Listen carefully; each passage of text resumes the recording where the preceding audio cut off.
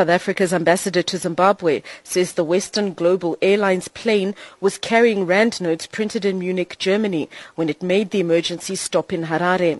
During refueling, blood was discovered in a crevice on the side of the plane. A man's bloodied and blistered body was retrieved.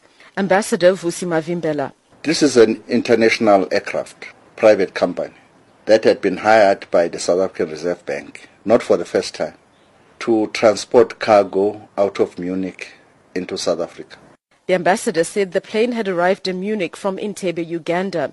A new crew, including 2 Reserve Bank officials, boarded the plane in Munich. So the crew that was there, as well as the 2 members of the South African Reserve Bank, didn't know where the aircraft had been, who had flown the aircraft. The pilot noticed blood coming from a crevice, but assumed it was that of a bird.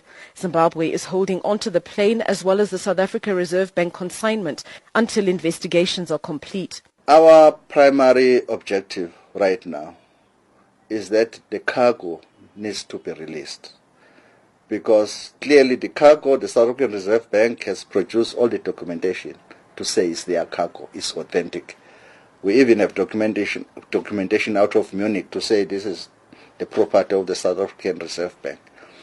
Because the body was found outside, not inside where the cargo is. The South African Reserve Bank is speculating that the man who is yet to be identified was a stowaway. I'm Shingai Nyoka in Harare.